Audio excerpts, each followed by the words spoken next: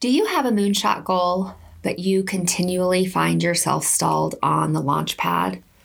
Well, today, let's find out what the problem is, because you have places to go. What does it mean to love and work well? And how do I pursue what truly matters? Working at the intersection of business and psychology, I help you answer these questions and more so you can focus priorities, inspire change, lead with courage, and live with more joy today. Hi, I'm Dr. Melissa Smith. Welcome to the Pursue What Matters podcast, where we focus on what it takes to thrive in love and work. So, of course, it's the beginning of the year and everyone is talking about New Year's resolutions and, of course, goals.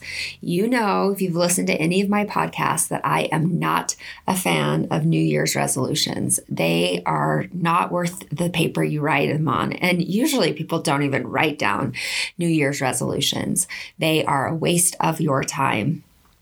Most New Year's resolutions are never kept. And so let's just bag New Year's resolutions. But goals, on the other hand, can be very effective. But you've got to follow goal theory and make sure that you are following some smart habits when it comes to goals. Goals can get you where you want to go. So I did a great book review of an excellent book called Your Best Year Ever. So you might want to go back and take a listen to that. It gives you a very nice formula for writing better goals so that you can actually accomplish them. And of course, today we are in the middle of a 3-part series on goal pursuit. And, you know, I hope that your goals matter to you. I hope that you have some big goals. And so with the first part of the 3-part series, we were talking about what's your moonshot, what's your big dream, what's your big goal. And then today we are focusing on what gets in the way. And, you know, we might have big dreams, but how many of us actually accomplish our biggest dreams? And unfortunately, the number is very few. Very few of us actually accomplish our biggest goals. And of course, with this 3-part series, I'm going to have an excellent resource for you on goal pursuit. And I hope that you will take some time and download the resource so that you can get moving on your biggest goals. So just by way of review, I want to just talk a little bit about this 3-part series. And so, of course, during part 1, we talked about what is your moonshot? What's your big goal? Why does it matter? Who can you serve? And how can you accomplish it? And so that's what I shared last week. If you haven't had a chance to listen to it, I will link to it in the show notes. And I would recommend that you go back and listen to it. And then today with part 2, we are focusing on what stalls your launch progress. This is where we all get stuck. It's the messy middle. It's day 2. It is, you know, the devil is in the details. So what are your barriers? What are your blocks? What are your excuses? What keeps you stuck on the launch pad? And so we want to dig into the details and really help you understand that so that you don't stay stuck. And then next week, of course, we will do part 3 because listen, it's time to take off. We want to get you off of go. And we're going to focus in on the details of making that happen and translating your dreams into reality. It's not that hard. You just have to start moving. And so that's what we will be focusing on. So today, what stalls your launch progress?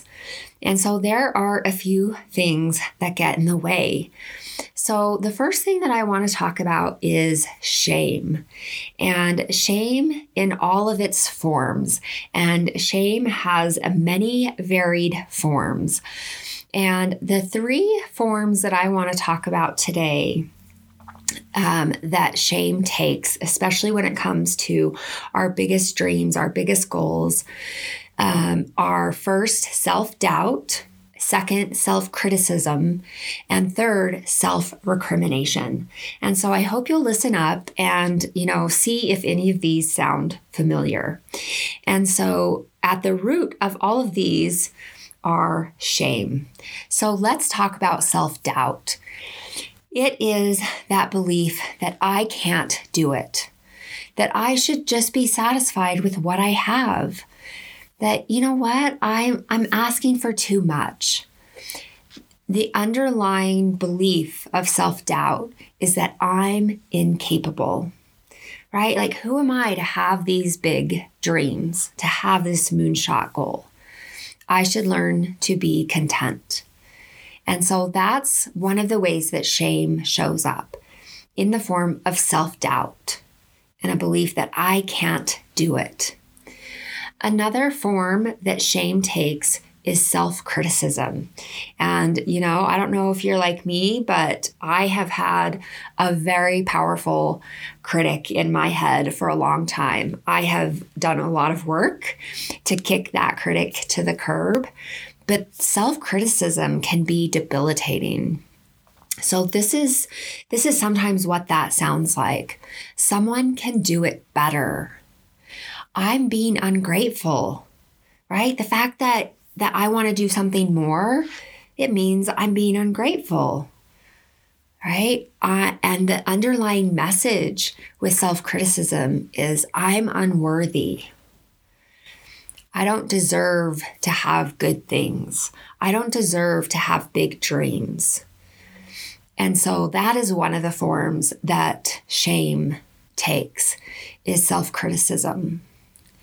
And then the third form that shame takes when it comes to our big dreams that I want to talk about today is self-recrimination. And plenty of us are familiar with this one as well. So who do I think I am? Who do you think you are? Who do I think I am to have a big dream?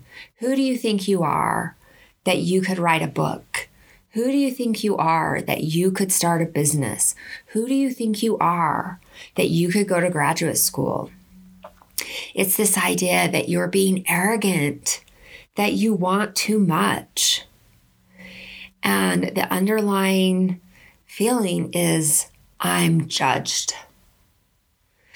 So shame in all its forms, when it comes to our moonshot goals, includes self-doubt, self-criticism, and self-recrimination. And that's to say nothing of what others are doing to us. And this is the dance of shame and fear, because there's plenty of shame here, right? That's what I'm talking about, shame in all of its forms. But we know that shame is dancing hand in hand with fear, because when we are coming face to face with our biggest dreams, our biggest goals, what is always coming along? It is fear. And so self-recrimination, self-criticism, and self-doubt always show up to tell us we shouldn't try, to tell us we can't do it, to tell us we should just be content. We're being ungrateful. We're asking for too much. And so I want you to see that this is the dance of shame and fear, and you should pay it no heed. You should pay it no attention. There is a really lovely quote from Elizabeth Gilbert in her excellent book, Big Magic, Creativity Living Beyond Fear. It's a little bit of a long quote, but I promise you it is worth it. So I am going to go ahead and share this with you because I think she does such a fantastic job of speaking to this dance of shame and fear when it comes to our moonshot goals, when it comes to creativity, when it comes to the work of purpose and the work of our heart. So this is what Elizabeth Gilbert has to say. Let me list for you some of the many ways in which you might be afraid to live a more creative life. You're afraid you have no talent. You're afraid you'll be rejected or criticized or ridiculed or misunderstood, or worst of all, ignored. You're afraid there's no market for your creativity and therefore no point in pursuing it. You're afraid somebody else already did it better. You're afraid everybody else already did it better. You're afraid somebody will steal your ideas, so it's safer to keep them hidden forever in the dark. You're afraid you won't be taken seriously. You're afraid your work isn't politically, emotionally, or artistically important enough to change anyone's life. You're afraid your dreams are embarrassing. You're afraid that someday you'll look back on your creative endeavors as having been a giant waste of time, effort, and money. You're afraid you don't have the right kind of discipline. You're afraid you don't have the right kind of workspace or financial freedom or empty hours in which to focus on invention or exploration. You're afraid you don't have the right kind of training or degree. You're afraid you're too fat. I don't know what this has to do with creativity exactly, but experience has taught me that most of us are afraid we're too fat. So let's just put that on the anxiety list for good measure. You're afraid of being exposed as a hack or a fool or a dilettante or a narcissist. You're afraid of upsetting your family with what you may reveal. You're afraid of what your peers and coworkers will say if you express your personal truth aloud. You're afraid of unleashing your innermost demons, and you really don't want to encounter your innermost demons. You're afraid your best work is behind you. You're afraid you never had any best work to begin with. You're afraid you neglected your creativity for so long that now you can never get it back. You're afraid you're too old to start. You're afraid you're too young to start. You're afraid because something went well in your life once, so obviously nothing can ever go well again. You're afraid because nothing has ever gone well in your life, so why bother trying? You're afraid of being a one-hit wonder. You're afraid of being a no-hit wonder. And doesn't that encapsulate perfectly the dance of shame and fear? When it comes to living to purpose, when it comes to our biggest dreams, our moonshot goals, we have so much fear. We have so much shame that shows up for us that if we're not careful, we hide. We run for cover. And what I love about Elizabeth Gilbert's book, which I highly recommend, Big Magic, is that she tells you that your fear is okay. And that whenever you are working towards a big goal, whenever you're working on creativity, whenever you're working on a moonshot goal, fear will be your companion. But don't let fear rule. So now I want to talk about fear a little more specifically, right? Because I'm talking about this dance of shame and fear. So let's talk about some of the kinds of fear. So I want to talk about, first of all, fear of failure, because that's a big one for most of us when it comes to big goals, right? We have an intense fear of failure, that our worst fears will be confirmed, that we cannot be successful. We have a fear of being found unworthy, of being found not good enough, and a fear of being rejected. And I think that's what she speaks so eloquently to in that quote. And so many of us decide that trying is not worth the risk, that it is safer just to play small. And another quote from Elizabeth Gilbert: you can measure your worth by your dedication to your path, not by your successes or failures. And so we've got to be really careful that we don't focus so much on outcome, which I'll have a little more to say in a minute.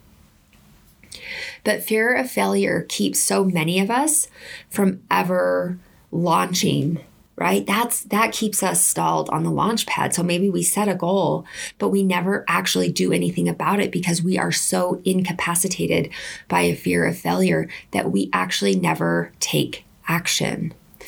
Another fear that I want to talk about is fear of success. Now that might sound crazy to you. Like, why would I fear success?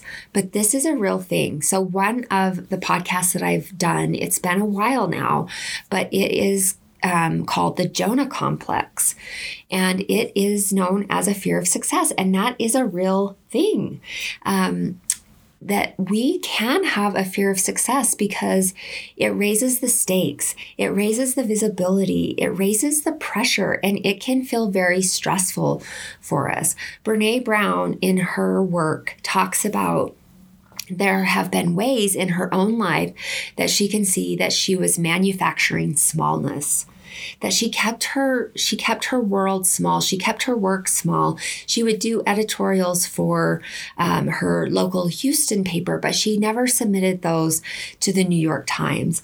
And she said in those ways, she was manufacturing smallness because she had a fear of success, because the success increases visibility, right? And it also increases, it increases the critics. It increases this fear of judgment, and that absolutely can happen. And so what do we do to cope with that? We avoid moving forward on our goals. We stay on the launch pad. And so fear of success can be a very real experience. And so we want to pay attention to that. And then another fear that I want to talk about is the fear of judgment. And boy, this is a big one, right? We don't want to disappoint anyone, but we also don't want to be rejected, and we don't want to be judged. And when you are pursuing something that's important to you, you make yourself more visible. You have to start taking a stand on things, and you will invariably be the target of judgment, because here's what's true. Haters are going to hate. Some people are going to judge you, and it just comes with the territory. And you just cannot pay them much attention. And so, in her great work, Brené Brown talks about being in the arena. And who do you allow to give you feedback? And she talks about the cheap seats. She talks about the box seats. She talks about the season ticket holders, and that plenty of people in the arena, are there to judge, and are there to ridicule, and are there to criticize. And really, you have to have some boundaries about who you let give you feedback, and that if they're not there doing the hard work, don't let them give you feedback, because there are plenty who are going to be judging you. And then the last thing that I want to talk about as it relates to fear is perfectionism. And perfectionism is born of fear. So I want that to be perfectly clear. Perfectionism is born of fear. So we try to control, we try to control our outer appearance. We try to control our lives. We know that control is only an illusion, but perfectionism becomes crippling over time. And when we rely on perfectionism, we tend to stall out on success. And with perfectionism, we don't actually push ourselves on big goals because there is so much uncertainty and really a higher likelihood of failure with big goals.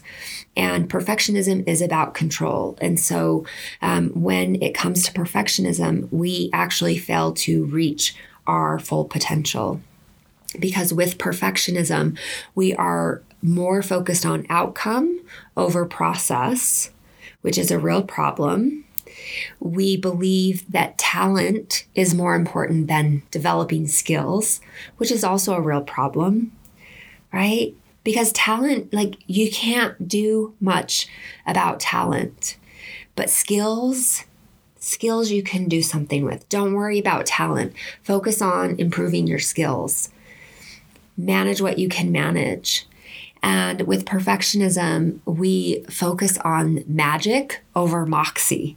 So we focus on, I have to have the muse land on me, or I have to have this magical experience in order to be creative, rather than recognizing moxie or recognizing like I have specific practices that I am consistent with and I'm putting in the time and doing the work. And so perfectionism is a plague. It will take you down and it will actually keep you from setting and accomplishing your biggest goals. And so perfectionism is born out of fear. We want to stay away from it. So we've talked about, what stalls your launch. And we've talked first of all about shame in all its forms and how this becomes a dance of shame and fear. And then we've talked about 4 kinds of fear. And this then leads to your favorite excuses. And I don't know about you, but I have my own favorite excuses. I don't like that I have my favorite excuses. I'm trying to kick those to the curb as well. But let's think about your favorite excuses that keep you stuck and that keep you on the launch pad and keep you stalled. So some excuses that keep us stuck from our biggest goals. I don't have what I need to be successful. That's a big one. Someone has already done it and they've done it better. I can't do it perfectly, so why try, right? So there's perfectionism getting in the way. No one understands me. I don't have enough time. I don't have enough money. I don't have enough talent. Insert your favorite excuse there. Never enough. So that scarcity mindset for sure. And so I want you to start paying attention to your favorite excuses. And the thing about excuses is, and I think I shared this in one of the other podcasts, is that what Seth Godin says about excuses is if the excuse that you're using has not stopped someone else, then it's an excuse. If the excuse you're using legitimately has stopped every other person from advancing, then it is a valid roadblock. But if your claim that I don't have enough time, I don't have enough money, I don't have enough talent, if that has not actually been a barrier to other people being able to do big things, then it is simply an excuse. And so you need to decide if you want to continue holding on to that excuse. Because here's the thing, it is not serving you. So, right, our shame and our fear, right? We dance with our shame and our fear, which leads to our favorite excuses. And we've all got our favorite excuses. And that then leads to a failure to plan. We fail to plan for success, right? And we have a ready-made excuse when things don't go according to plan, when we don't accomplish our goal. And this is the part that really hurts. The failure to plan actually becomes a safety net. Now, I've got that in quotes. The failure to plan becomes a safety net for failure because you don't actually have to risk your moonshot goal. Because think about this. Taking on a big goal, something you care deeply about, is so freaking scary. It is so risky. There's so much uncertainty. And if you're honest with yourself, it probably scares the heck out of you. And so when you fail to plan, when you hide out in excuses, you don't even have to try. You don't have to tolerate uncertainty. You don't have to do the hard work of your goal. And you don't actually have to risk failure. But here's the rub. You actually guarantee failure because you haven't even tried to get off the launch pad. And so with this failure to plan, it becomes, you create a self-fulfilling prophecy of the belief that I can't succeed. And it's not that you cannot succeed. It's that you have not planned for success. And there's a really big difference. It's not that you can't succeed. It's that you have not made a plan for success. Okay? And the big difference here is that you can still lie to yourself. You can still hide out in your excuses. And you don't have to do the hard work of learning to tolerate uncertainty. You don't have to do the hard work of figuring out how to accomplish your goal. Because you're smart, you're clever, you're creative. And if that scrub over there can do it, you can do it. There's no doubt about that. Do you want it bad enough? Are you willing to work? Are you willing to do what it takes? And if you're not, then move on. But stop hiding out in excuses. Stop failing to plan. So when it comes to our moonshot goals, you've got to have a paradigm shift because failure is the price of admission. Failure is the price of admission. It comes with the territory. If your moonshot goal matters, then get after it. It's okay to be scared. It's okay to risk failure. It's even okay to fail. The biggest challenge is your dance with fear and shame. But once you recognize that you can still move forward despite your fear, you can have some self-compassion instead of the self-criticism, and you can get moving. You can get moving. You don't have to be shut down by fear. You don't have to be shut down by shame. You can just take the next step.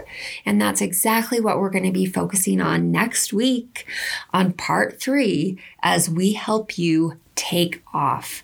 So I hope you will join me then. I hope you are starting to formulate your moonshot goal. If you don't have it already, write it down, right? Make it specific. Use the SMART or the SMARTER framework, which I talked about when I did the book review. Get it down on paper, hold yourself accountable, and then join me next week for part 3 as we help you take off and, move past this dance of fear and shame and get to the work of accomplishing your goal, right? It matters. It matters. So let's get after it because here's the thing. We need your gifts. We need your gifts. And I'm excited to see what you can bring to us. So head on over to my website to check out the show notes with all of the resources for this episode at www.drmelissasmith.com/episode-90. One more time, that's www.drmelissasmith.com/episode-90. And so over there on the website, I will have some links to some of the podcasts that I mentioned, including part 1 of this part 3 of this 3-part series. And then of course, next week we'll finish this series up and we have a great resource for you to really help you with your moonshot goal. So I really hope that you will take the time and get that resource and get going. Let's get off that launch pad. I'm Dr. Melissa Smith. Remember, love and work and love. That's all there is. Until next time, take good care.